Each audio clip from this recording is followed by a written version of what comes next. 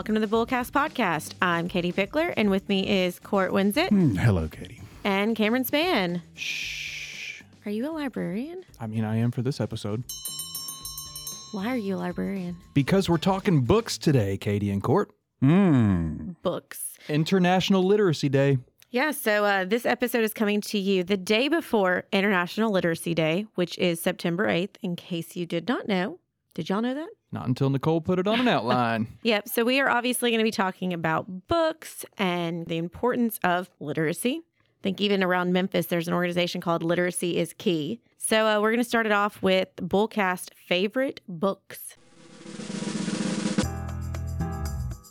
Cam, take it away. Oh, I'm first. All right. This is going to be a rambling answer. At the beginning of the year, Court, it was an episode you missed. Katie and I talked about resolutions. And Katie and I are not much of readers. And we set goals. I don't know where we stand on those goals. Go ahead and tell them where you stand on your goal. Yeah, I've got to be 6 books this year, which is great for me. I mean, that's huge. I don't read at all. Yeah, so as I would say, we started it off, and Cam and I were not readers at all. I think we set a goal of reading like 2 or 3 books. So you have already achieved it. We argued this point. I have failed so far. I mean, I guess I'm still in September, so I've got time. I have started multiple fun pleasure books. I've read a bunch of educational books because, you know, doing the master's programs, I've read about Thinking Fast and Smart and asset allocation and a bunch of stuff like that. But I have multiple that are in my Audible library that I have started. I just need to get back to them. So if you have a suggestion of maybe something that I can hit my goal of the 2 to 3 by December, then give us a comment. Shoot me an email, whatever. So rules are audiobooks count? Yes, and I was going to bring that up in my answer. Perfect. Okay. All right. We can debate that. I'm all for audiobooks counting because it's the only way I get any books read these days. But I hear you. Well, sweet Nicole. On the outline, she put Lord of the Rings as my favorite book, and I can't fault her for that because I am a Lord of the Rings movie trilogy fanatic. Since day one, it came out in theaters when I was in junior high. I appreciate the books. I'm reading through The Fellowship of the Ring, which is the first one with my boys. But who boy, is it a slog. I have always said that there are very few times you will ever hear me say that the movie is better than the book. But I think in the case of The Lord of the Rings, movies are my favorite. And I don't know how familiar our listeners are with the story, but I am halfway through The Fellowship of the Ring, halfway through that book. And we just now met Merry and Pippin when Frodo and Sam are on their journey. We haven't met the Fellowship. We haven't gone through any of the hardships. And I'm like, oh my gosh. Yeah, it takes a while. Yeah. What is the thought about watching the movie and then going and reading the book? Like in that order? I know there's people that are very adamant about you read the book before you see the TV show or you see the movie, but what about the reverse? How do you feel about that? I don't think it hurts. Like Court was saying, I think the movies are a lot stronger than the books, in my opinion. It's just more succinctly told, and they're amazing, amazing movies. So I think it's fine in that case. Watch the movies, and then if you want a little bit more backstory, like Tom Bombadil, go read the books. Yeah, I mean, you know, if you really get into the world that he has created and you're that type of person who likes really going in depth, then obviously go to the books, go to the Silmarillion, do it all. He's got it all out there. He is the original world builder, so to speak. And that's a great segue. Yeah, J.R.R. Tolkien wrote the book. Lord of the Rings was published in 1954. This was the sequel to the children's book, The Hobbit, that he wrote. I think it was like a decade or 2 earlier. J.R.R. Tolkien was a Anglo-Saxon professor at Oxford, which makes sense because he created all of these languages like Dwarvish and Elvish for the books. But back to my favorite book, I actually brought it in here. I read it 7 years ago. It is Steve Jobs by Walter Isaacson. It is the biography, and it is a beefy book. And I'm not a reader, and I flew through it. It is a fascinating read about the life of Steve Jobs. He's an inspiration. And then I want to shout out another favorite book that I just finished. It was an audiobook, and it is Project Hail Mary by Andy Weir. I've heard great things about that. I haven't listened to it yet, but it's in my phone currently as we speak. Yeah. It's amazing. It takes place in space. He also wrote The Martian. Yeah. So very similar vibes, but I think this one is way better. Which brings me to my point. Audiobooks is the same as reading, right? What do you think? I think so because you are digesting word for word what the book says. Yeah. I think that the differences would be you tend to be able to read faster than you can be read to, if that makes sense. Yeah. So the audiobooks take longer to get through. You're not necessarily exercising as much of your own imagination if you're listening to an audiobook. Because if you have a reader who is doing a good job, then they're sort of giving you an idea of what a certain character sounds like. You know, you and I, Cameron, have talked frequently about Jim Dale, the person who reads the Harry Potter books. And he does a phenomenal job of separating and having hundreds of voices over the course of those 7 books. For every single character, he does something different and nuanced, and it's amazing.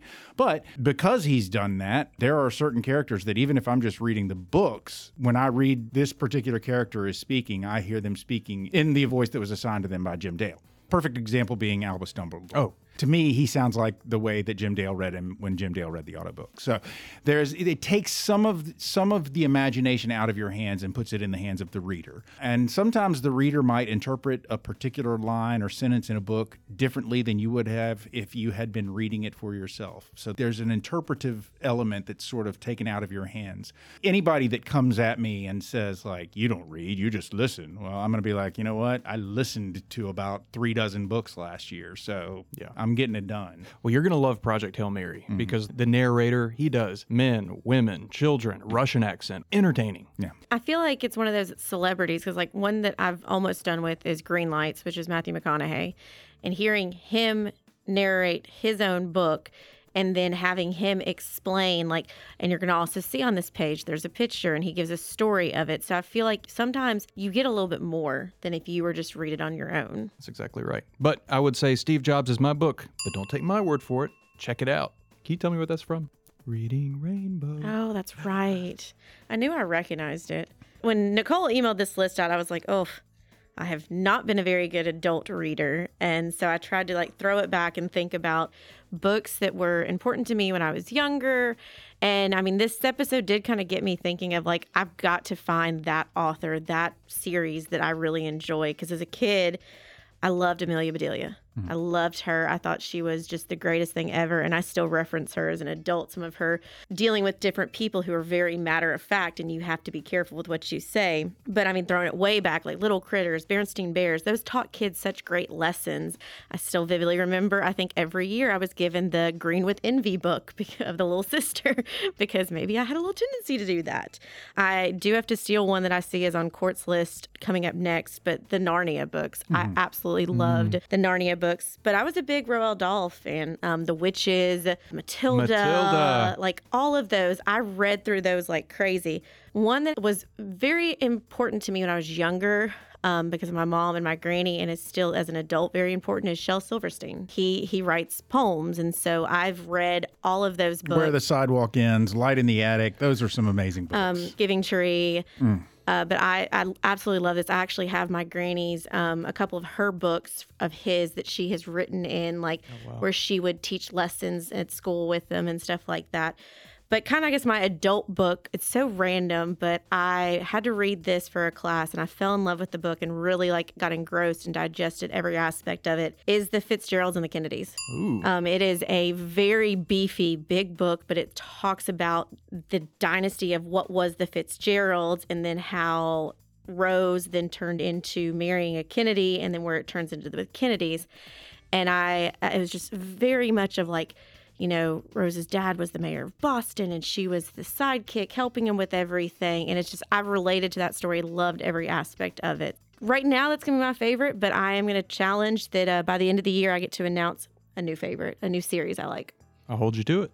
So when Nicole asked me about favorite books, I was like, that's impossible. My favorite books change on a regular basis. I have favorite book series that I can list for you. And then as I was listing out for her my favorite book series, I was like, okay, well, within that series, though, I do usually have a favorite book. And then also I started thinking of all of these standalone books that I have read that I also liked. So I kind of told a lie on myself. But I gave her series, initially, I started off by giving her favorite book series. And I'm going to stick to that, at least for the most part. Obviously, Harry Potter is one of my favorite series of all time.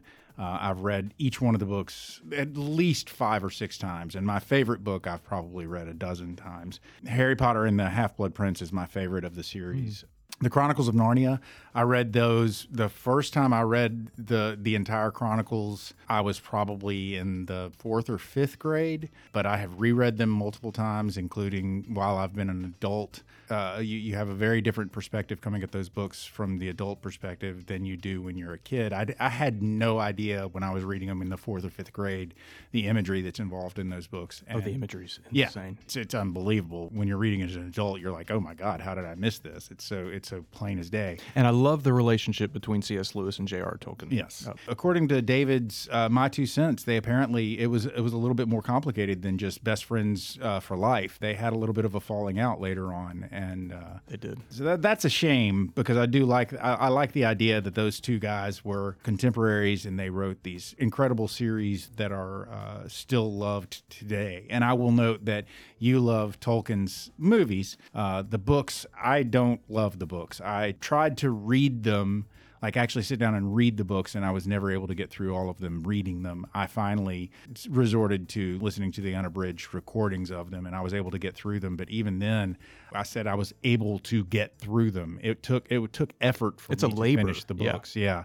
I did love The Hobbit, though. Hobbit's great. I finished that with my boys. It's a lot, the feeling's lighter. It's a children's book is what it is. Yeah. So other series, The Vampire Chronicles and the Lives of the Mayfair Witches. This is Anne Rice. This is... That's on my list. Interview with the Vampire, Vampire Lestat. The Lives of the Mayfair Witches is represented initially by The Witching Hour, is the first book in that series. He just likes this book because there's an Uncle Cortland. Is there? Yes. There is. Yeah, there's somebody who's named after me in that book. Named after you. Yeah. But she eventually took these two series, and the one thing that was kind of sort of tying them together was this organization that appeared in both book series, The Vampire Chronicles and The Witches, The Lives of the Mayfair Witches, called the Talamasca. But you never really had the vampires and the witches interacting with each other early on. But in her later books, they definitely started interacting. And so now it's not so much treated as two individual series, but more of just one overarching world that she has, that she's written. And I loved the books when I was in 7th, 8th grade, high school. The Vampire Lestat is just a great vampire book. It's if you like vampires and like that kind of writing. The first vampire book, obviously, I ever read was Bram Stoker's Dracula, and then I got to these, and I was like, oh, this is awesome. I'm trying to make this fast, guys, but boy, I could talk about books forever.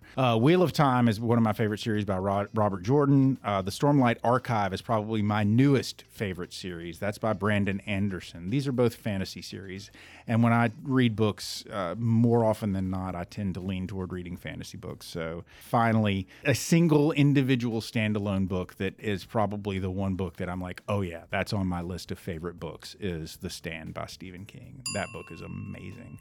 So anyway, there you go. There's a little bit. We would be absolutely remiss if we'd miss a series that David liked. I know David was a big fan of the Dune series and all the Dune books. He has mentioned that several times to me. So I feel like we should give David some love and throw that out there as another series of books that are popular amongst our crew.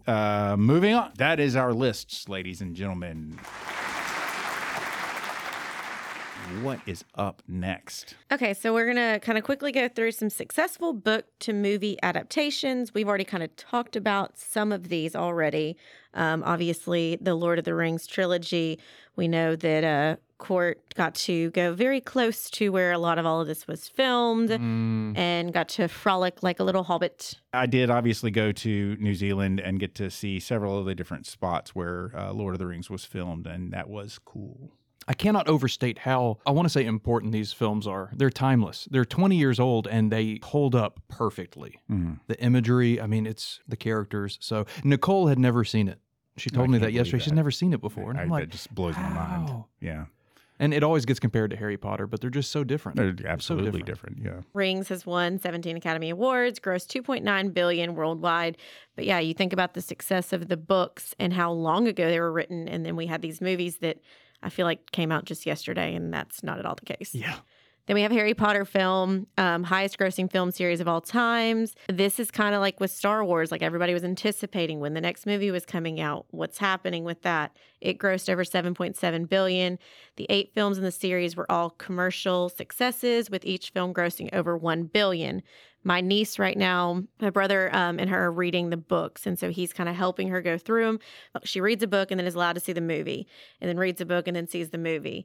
And I've never read the books, but I've seen all the movies, and so I'm trying to talk with her and like engage in Harry Potter conversation without giving spoilers of like, I think the other day I said something about Bellatrix, and Chris was like, "Oh no, she doesn't know who that is yet." I'm like, okay, I need like a notice of like, where are we in this, like in compared to movie world? Because I don't know. My daughter Stella loves Bellatrix. She's my favorite. I love her. Hunger Games. That's another really big one. I think a lot of people really got behind these books. I don't see 50 Shades of Grey on this list. No, but that is definitely that's on our spicy list. Our after hours list. But I mean, you think about it. What genre of books are those called? Fanfic. No. The S&M.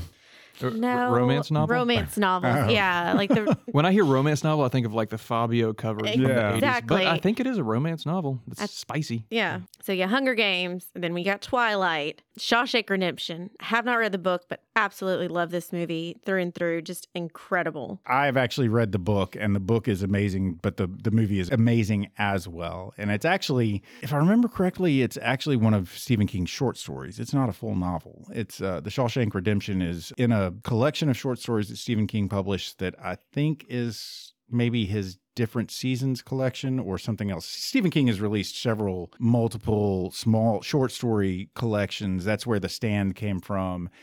This was Redemption at Shawshank Prison was the name of the short story or something like that. Anyway, great short story, great movie. Yeah, amazing movies on my list of top 10 for sure. Yeah. Back to the Hunger Games and Twilight. Those were back to back. And that was when young adult books were booming.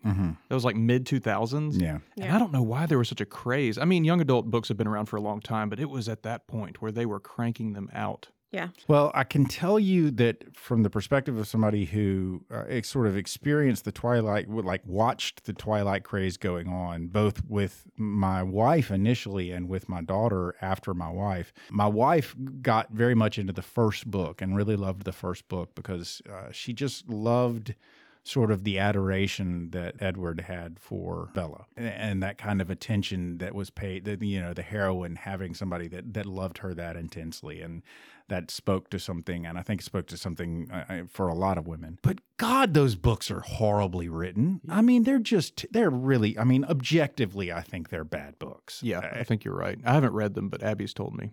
She loved the Hunger Games, though. We named our dog Rue after the Hunger Games character whenever it came out. A perfect character, a perfect name for a dog, I think. So that's great. Abby looks for two things: a strong female lead. This is for TV show, movies, and books. Strong female lead and a love triangle. She's like, if there's no love triangle, I don't want anything to do with it. You got to pick your sides. And then you mentioned the reason I said fanfic when you were talking about Shades of Grey or whatever it is. 50 Shades of 50 Shades of Grey. Yeah, that book started out as Twilight fanfic. So the person who wrote those books, it originated as a Twilight fanfic, and then she turned it into its own novel with different characters and published it eventually. So, yeah. Wild idea. We should have like an after-hours show, just one, where we read through 50 Shades of Grey together in this room and record it. My word. Have you read them, Katie? I think I started it when it got really big, and then like with most things, I put them down. I have very good intentions. My dad is a very big reader. My mom is a reader. My brother's a reader. See, I feel the same way. I love the idea of reading. We've talked about this. I love the smell of books. I love a bookstore. Everything surrounding reading. But when it comes down to it, I think it's my ADD. Like, I don't want to just sit there. Yeah, I want to be doing something. I think that's common of like very creative people is we got to be busy doing stuff. But I'm going to try and jump on the bandwagon with Audible and see if maybe that's the key, is that that's the way that people who typically just can't sit still and do that, because it's, people talk about all the time, like go to the beach and sit and just read a book, and I'm like, no. Go to the beach and sit and bake in the sun while you I always bring a book on a plane, and I never read Me too. It sounds great, just sit there, but I get it's part of, you have your bubble gum, you have your book, and you have your headphones. Whatever. But yeah, I always just like carry it with me and then don't actually ever read it. Or like I used to would go into the little like news stores at airports and buy a book. I have great books. I have stuff to read. It's just like getting the time to do it. And that kind of goes back to that episode that we had Nicole on here talking about self-care and like kind of figuring out what your outlet is, because a book truly can like transport you somewhere else, and everybody has their favorites. Like if somebody says, hey, I want to offer you a book, then it's like, are you a documentary, like a fiction or a nonfiction person? Do you like different worlds? Do you like, autobiographies? What do you like? What do you want your escape to be? And so obviously like my books this year have all been financial. Well, then I go to work and do financial. So I need to find my random like escape book. And somebody's told me about The 7 Husbands of Evelyn Hugo or Hugh or something like that. So that's next on my list. I feel like Abby's read that. I think it's a popular person right now. Taylor Jenkins Reid. Interesting. I've never heard of Taylor Jenkins Reid. The Colleen Hoover is the one that I hear people talking about all the time, and apparently there's a lot of hate for her. Yes, she's a terrible writer. Yeah. Shawshank Redemption. Back to it real quick, and then we'll move on to the next book. It's the novella's name was Rita Hayworth in the Shawshank Redemption. But if you haven't read it or haven't seen the movie, read the book or see the movie. Either one, they're great. And a reminder to our listeners: we took a little winding road in there, but we are currently in the list of successful book to movie adaptations. Yeah. Taylor Jenkins Reid did Daisy Jones and the Six. Oh, okay. That's why it was recommended to me. But yeah, the last one's on this list, Silence of the Lambs. No idea that was a book. Did not know that either. Yeah, but a great movie. And then Schindler's List. Yeah, and I knew that was a book, and also I have heard tell that it is a great movie. Yeah, I have never seen it. I haven't either. International Literacy Day is an international observance held on September 8th every year. Who knew? To raise awareness of the importance of literacy for individuals, communities, and societies. So the theme for International Literacy Day 2023 is Transforming Literacy Learning Spaces. This theme highlights the importance of creating inclusive and supportive learning environments for all learners, regardless of their age, background, or circumstances. Let me just throw a plug in here. I volunteer at Shelby County Literacy Council. It used to be Collierville Literacy Council. They do a lot of work with English as a second language speakers or who just cannot read but are adults or whatever. And it's a great organization, and they do a lot of good work. So yeah, when somebody says creating a space that is welcoming and can help somebody, that's kind of the first thing that I think of is the sorts of organizations out there that are like, no matter what your age, no matter what the reason is that you can't read, come to us and we will teach you how. And that is fantastic. I know it can be easy to be kind of like goobed out or cheesed out by Literacy Awareness Day or month because everybody's like, yeah, reading's is important. But as I have children and watch them grow and learn, if I'm speaking Star Wars terms, my younglings, or if I'm speaking Lord of the Rings terms, my little halflings, it is so important to read to them in these early years. Mm-hmm. That's how they gain an appreciation for books, and that's how they learn bigger words. Their vocabulary expands. We saw that with our daughter Stella. She's a voracious reader now, but it's because we read so much to her. We're not reading as much to our boys. It's just kind of easy to let them slide. But Abby, last night we were laying in bed. She's like, we need to read to them more. I was like, it also helps with their creativity and their imagination because I think we can't let that go away because it'll be a ripple effect that if we do not keep educating to the kids and reading them stories and piquing their other parts of their brain to really engage, then you're going to fast forward and we're not going to have movies and TV shows and future authors because they're not using their imagination anymore. My little niece has such a wonderful imagination, and you know that she's getting it from somewhere. Well, she's getting it from her different books she's read, and it's like knowing that, well, that's not my bed, that's my castle. That is just so wonderful to keep encouraging imagination, and that truly, yeah, and it's an escape to listen to music or go to a movie and engross into the story. But a book is truly something that you can listen to or you can read and then just kind of fall into that place. And it's that escape because in this day and age, we are technology driven, that it is 24/7 where somebody can get access to us. But if I don't know with Audible, if you can put it like out of office, what is it like? Do not disturb or something. And so then you can just really engross in what you're listening to. We talk a lot about readers versus non-readers, but I'm just thinking through this, and I think it's more about the easier avenue for you to picture yourself inside of a story. For instance, a book is kind of a blank canvas. Yes, there are words, but you get to create your own voices, what the characters look like. But TV shows and movies, that's where I kind of fall in love there. It's your hand is being held. You're not so much just like, here's a blank page, make up your story. You have the characters, the voices, the visuals, the music, and it's a little easier for me to put myself in those stories. It's so important about reading in different ways. I think about, I don't know if I've mentioned this already yet, Dolly Parton and how she has her Imagination program. Library. Yeah, yep. Where it's giving books to kids. And it's like, I host a lot of baby showers. I know, shocker. But one of my favorite gifts and favorite decorations to do is a bunch of books. And like, instead of giving a mom a card, you give them books. I think about where our office is we're right here by the Carter Library. And the Carter Library has actually put a program together where there's this great lake behind our office, and they change out the stories every season, I think. Yep. And so it's a cool way because families can come and read a story, but then it's like as you walk to the next page of the book, it's like fly like a butterfly to the next one, or hop like a bullfrog, or whatever different things. So it's a cool way of getting kids outside, but also reading a story, which kind of goes into the next section of this, and it's the importance of libraries. And I think, most people think of that of, in elementary school, you had your library card and, what was it? The Dewey Decimal System. Do y'all remember that? Having to really remember that and going in and finding the books. And yes, kids, back when you couldn't just Google something and you had to go and get the encyclopedia books or go to your library and check out different things.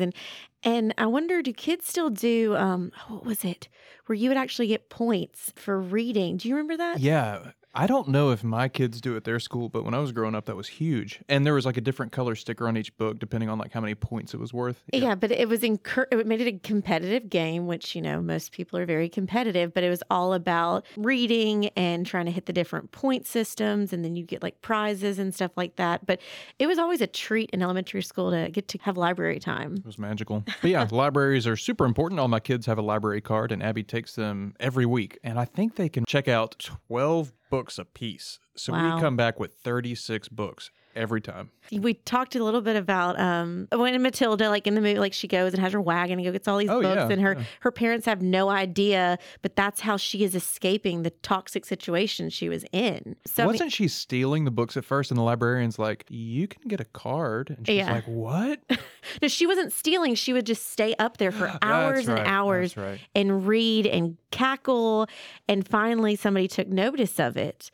Of course, then there's also the other side of it where librarians are kind of serial killers, like Joe. Joe? From You. I haven't seen You. Oh, well, sorry, spoiler. Okay, so the importance of libraries, and it depends on like what form it is. Like you may have a library on your phone of your Audible. You may have the physical place you go to. Cam, you talked about the smell of books, but you also see like neighborhoods will have the little cute little neighborhood pop-ups, which are awesome. We'll kind of round robin this. They provide access to information and resources. They offer a wide variety of resources, including books, magazines, newspapers, ebooks, audiobooks, movies, music, and more. And I mean, I know in like college, that's kind of where you could go and have a quiet place to study. You could rent out the different study rooms. But before computers and all that were so accessible, that's where you'd go to do research. Support literacy and education. Libraries offer a variety of programs and services that support literacy and education, such as story time for children. I do remember when I was a kid going to the central branch of the Memphis Library. This was before they built the big one. Central branch was in my neighborhood. I could actually ride my bike there, and they had a, librarian that would read to kids. And I still know some people now that are librarians that either used to or still do make their living as librarians and, read to kids and so forth and have story time. And I think that is just a huge, what's the word? Boon, yeah, resource to have available to kids. I mean, people almost didn't like the fact that so many kids would end up going up to the library after school. I'm talking about when I was in school, when I was school age, kids would go to the library after school and spend time at the library, and it was kind of a place that attracted the kids. And people were like, they should be going home. They should be at after school care. They shouldn't be just coming up to the library. But I mean, if you're coming up to the library and the librarian is sitting you down in a group and reading to you, or, that might be the only time that some of these kids are read to at all, except for possibly by their teacher in school, in class. Then, maybe by the librarian, and they're exposed to all of these books and all of these reading options. I think it's pretty cool. I have fond memories growing up in Columbus, Mississippi. Every week we'd go to the main library and Mother Goose would read to us. It was a librarian who dressed up as Mother Goose. She had the goose puppet. She never broke character. Cute. Every single week. And I think she did that for like decades. Good times. The third piece of importance of libraries is they offer programs and services that are accessible to all. I would categorize this in the outreach category. Libraries offer a variety of programs and services such as story time for young children, computer classes for adults, and ESL classes for immigrants. Yep, Cord already talked about that. There's ways for people to get involved and help out because, I think it's just kind of something we take for granted that you learn how to read as a child, but there are definitely people who have gotten by in life in certain ways and may have trouble reading, may have always had things read to them, or thinking back to Aaron Gruelle, that somebody was considered too dumb to learn how to read, but they have a skill set. And so it could be an adult that is kind of needing that support because that's what's keeping them from getting to the next level, from getting that job because they aren't able to read. Okay, obviously libraries help promote lifelong learners. And so, I mean, just like we've talked about before, they offer a lot of different programs. Do you remember they would offer computer classes, like teaching you basics of Excel and just typing and things like that? So libraries have always been a center of education and really kind of a place where they do try and personalize and find what is your interest and how can they help you. Do you mind if we switch, Cam, and I do F and you do E? Dadgummit. Because F is my favorite fine, one. But I like it too. But yeah, we'll switch. But just trust me, the one that Court's getting is the one I really like about libraries. All right, so they serve as community gathering places. Libraries are a place where people of all ages can come together to learn, explore, and connect with others. They offer a variety of spaces for people to gather, such as meeting rooms, computer labs, and public spaces. I've actually done a mediation session at a library before. This one right here? No, not at the Collierville Library. This was at the main branch of the Memphis Library. Good library. Yeah, it was a long time ago. It was like right after I started for the law firm, or within maybe the first year of starting for the law firm. Yeah, they had like a little meeting room in the back, and that's where we had our whole thing. Okay, next is my favorite aspect of library, and apparently Cameron is in agreement with me. They preserve history and culture. So libraries collect and preserve books, obviously manuscripts and other materials. Basically full documentation of the history. And a lot of times a library can be the place to go, the best source for local history. Yeah, local. That's what I was going to say. Yeah. I mean, like, I'm a particular fan of the history of Shelby County and Memphis, and our library is a great resource for that. But also, a lot of libraries are a great resource for genealogical research. So family history. It's funny you said that because I was just thinking of finding out history. I was probably 10 or 11 and my brother was big into genealogy and we were in the small town in Marville, Arkansas area. And that is how I found out my aunt had been married before because she was the first bride of the Marville church. And I'm like, that's not Uncle Chris. Oh, spill the tea. Good times. So anyway, I love that, and I don't know where you move that repository if you don't have a local library. Where does that? Because we're not just talking about something that you can keep in digital form. This is artifacts. This is, like I said, manuscripts. This is the stuff that Nicolas Cage comes in and steals. Yeah, absolutely. So you got to have a place for that stuff, and oftentimes it is the library. It is your local library. So. You can always go check that out at your local library. That's my favorite resource. Question. Is the Library of Congress a library? Mm-hmm. Mm-hmm. Like a legit library? Legit library. How many books would you guess? Millions? Thousands? Thousands. Definitely thousands. It's crazy. Basically, the Library of Congress, as I understand it, I would pause to actually research it and make sure that I was right, but I don't think we have time. So I'll just say this, and if I'm wrong, oh well. Pretty sure that one of the big points of the Library of Congress is they try and have a copy of every book. Like every book. If a book has been published, then it is in the Library of Congress. So sorry, really quick offshoot. I was in Savannah and we were doing the tour of the Bonaventure Cemetery, and there is a lot of Freemason stuff, a lot of really historic things that went on there. And one of the plots looks almost like a parking spot. It's just concrete and has this statue on the top of it. And our awesome tour guide was telling us that that was a Freemason who always had 2 copies of every single book. And he made sure in his writings that what was buried with him was 1 copy of all of those, and the rest of it was to remain in his estate. And so it's just, books are important. And this Freemason still has rules that his family has to follow every so often regarding his final resting spot in his books. Secret societies. This is the mashup. It is. It's very much, I was very much geeking out about our Secret Society episode as I'm listening to this tour guide. I'm like, I know these things. I know what you're talking about. Skull and Bones, baby. He'd mentioned Skull and Bones, and I was like, oh, I know that. According to Google's, Court was on the right track with the Library of Congress. Does the library have a copy of every book published in the United States? No, but it does have millions of books and printed materials, maps, manuscripts, photographs, film, blah, blah, blah, blah, blah. They do have millions. So I think their goal is to have like every book. Yeah. It's I think they're trying. They're trying. It's just A for effort. It's a very big undertaking to have all of the books. Wrap it up, Katie. Okay, so the last one is inspire creativity and innovation. We've talked about this a ton already in this episode. It's definitely a creative space for you to be in, although you do have the shh, quiet, it's the library. So I don't know about a lot of creativity because You have a good librarian voice. I'm a loud creative person, so I don't know about that. So I just imagine you screaming while Shut up! drawing. I would definitely be like those horror movies where they talk about the librarian that just like turns around and like eats your face because you're being too loud. Like, stop it. Eats your face. That is amazing. How to support your local library. Visit regularly.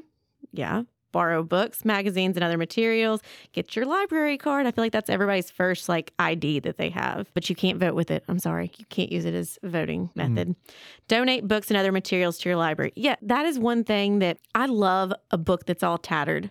Like my book that's the Fitzgeralds and the Kennedys, I got from a library in Hot Springs, Arkansas. And they're like, oh, I'm just going to give this to you because it's really in bad shape. And I've gotten it kind of fixed, but I love how it's beat up. I love that aspect of it. So don't throw away your books. Donate it. Somebody could use them. Volunteer your time to help at your library. Advocate for funding because, it is something that, we need to keep these places because, again, this is a place that anybody can go to. And this could be where somebody can have a safe spot to go, like Matilda, where she was trying to get out of a bad situation. It was her escape. It was a place she could go and have warmth, have, AC, depending on what temperature it was outside, and spread the word about the importance of libraries, but also the importance of reading. And, whether it's your kids or nieces or nephews, I would even go to say the other end of the spectrum. If you've got an elderly neighbor or your parents or something like that, what if you got together and read together? Like that's something that no matter what age you are, bringing bonding together at that point. So what is the future of libraries? So basically the thing that we're dealing with in the future of library is the whole digital age. Digital age. How are libraries going to adapt to that? And there are a couple of ways that libraries are adapting. First of all, you can actually check out books from your library for your Kindle. The first book I ever read on my Kindle was checked out from a library. You can also check out audiobooks. You can also check out audiobooks from the library. But also they're trying to expand their digital resources, digital training. They're trying to be a source for people to learn about how to use digital items and computers and do computer research and, basically remain relevant just with digital literacy rather than with physical books. And digital literacy has a lot more than just reading to do with it. You're talking about how computers work, how they function, how the internet works, where to go, blah, blah, blah. So they're definitely trying to adapt to new times, and I think they're doing a good job, but they probably can still use support and funding. The one thing that I do not want to hear is that libraries should go away because we don't need them anymore, because we do. There are people that will always believe, at least while I'm alive, there will always be people that will believe that a physical book is just something that can't be replaced by a screen regardless. And I have a Kindle and I like my Kindle, but I like a physical book. And, your old manuscripts and stuff like that, like I said, you need a repository for our history, for the physical items that make up parts of our history. And that is a function that a library can serve. So I don't ever want to see libraries go away, and I'm glad to see that they are adapting. Well, Court, that is a great place to close the book on this episode. Turn the page, shut the cover, mic drop. Whatever, blah, blah, blah. Anybody got a bullseye? Book drop. Book drop. My bullseye is just more of appreciation. I've been thinking about it during this episode, and I love how timeless a book is in comparison to other things in our world. You think about the Bible, War and Peace, Tale of Two Cities, Lord of the Rings. They're unaltered, and they last forever unless you're in a Fahrenheit 451 situation. So I just think that's really cool. You're like holding a piece of history that's unchanged. Yeah. Go books. My bullseye is, definitely my goal personally is I want to keep reading more, but I'm almost sitting here thinking about, because we still are dealing with the writer's strike, the actor's strike, all of that this is a great time to start reading books because you don't know that some of these could turn into future projects. And it's a great time to, this is a part of the world that's not on strike right now, and get lost in a different world with a book. And whether it's audio or sitting there, flipping the pages. So interesting thing, you said that the reading is a good way to fill the time while the strikes are still going on. As a side note, I'll just point out to everybody that apparently there are quite a few people from Hollywood who have decided that podcasting will be a good way to fill their time while they're striking, including the hosts of all of the major late night talk shows. They've all gotten together to do a podcast now. So wouldn't you people out there, did it first. Wouldn't you rather listen to Bullcast than listen to Jimmy Kimmel, Jimmy Fallon, all those guys? Yes, of course you'd rather listen to Bullcast than listen to them. Having said that, back to literacy. Remember that this whole podcast, the whole point of this podcast is that tomorrow, I guess, if you listen to this on the day of its release, then the very next day will be September the 8th. And September the 8th is International Literacy Day. The entire world is recognizing the importance of literacy. And I think my bullseye is going to be this. As you have probably heard many people over your life say, those who do not remember history are doomed to repeat it. One of the biggest tools that humanity has developed in order to maintain records of its past, its present, and to determine how its future will go is words, the written word. So obviously, literacy is going to be vital for the survival of our species. Ladies and gentlemen, that is your court talk for the day. Oh, ladies and gentlemen, there's the closing bell. You've made it to the end of yet another episode of the Bullcast Podcast. If you liked what you heard and you'd like to hear more, please feel free to go to your favorite subscription service and sign up to have our podcast delivered directly to your listening device every single Thursday at noon. If you'd like to find out more about Cameron, Katie, or Court, please feel free to go to our website. That's bullcastpodcast.com. You can read up on our bios there. You can also communicate with us through our website. You can suggest a topic you'd like to hear us talk about, suggest a guest you'd like us to have on, or just give us some feedback on something you feel like we missed. Is there a favorite book you wish we had mentioned? Then go to our website, drop a comment, and maybe we'll bring it up on the next podcast we do. We also have pictures. We have an Instagram handle that is @BullcastPodcast, and we have an X handle that is @BullcastPodcast as well. Twitter, for those of you who aren't in the know. We have a Facebook page. That Facebook page is Bullcast the Podcast. And finally, we have mentioned on occasion, you may have heard, that we work at a place called Pickler Wealth Advisors. And if you'd like to find out more about what Pickler Wealth Advisors can do for you, the services we offer, the things that we strive to provide to our clients, find out about our amazing team, and find out about our fearless leader, David A. Pickler, please feel free to go to that website and check it out. That website is picklerwealthadvisors.com. That's advisors with an O. Not an E. Ladies and gentlemen, that is everything. So for now, I'm Court. I'm Katie. I'm Cam. And we're done.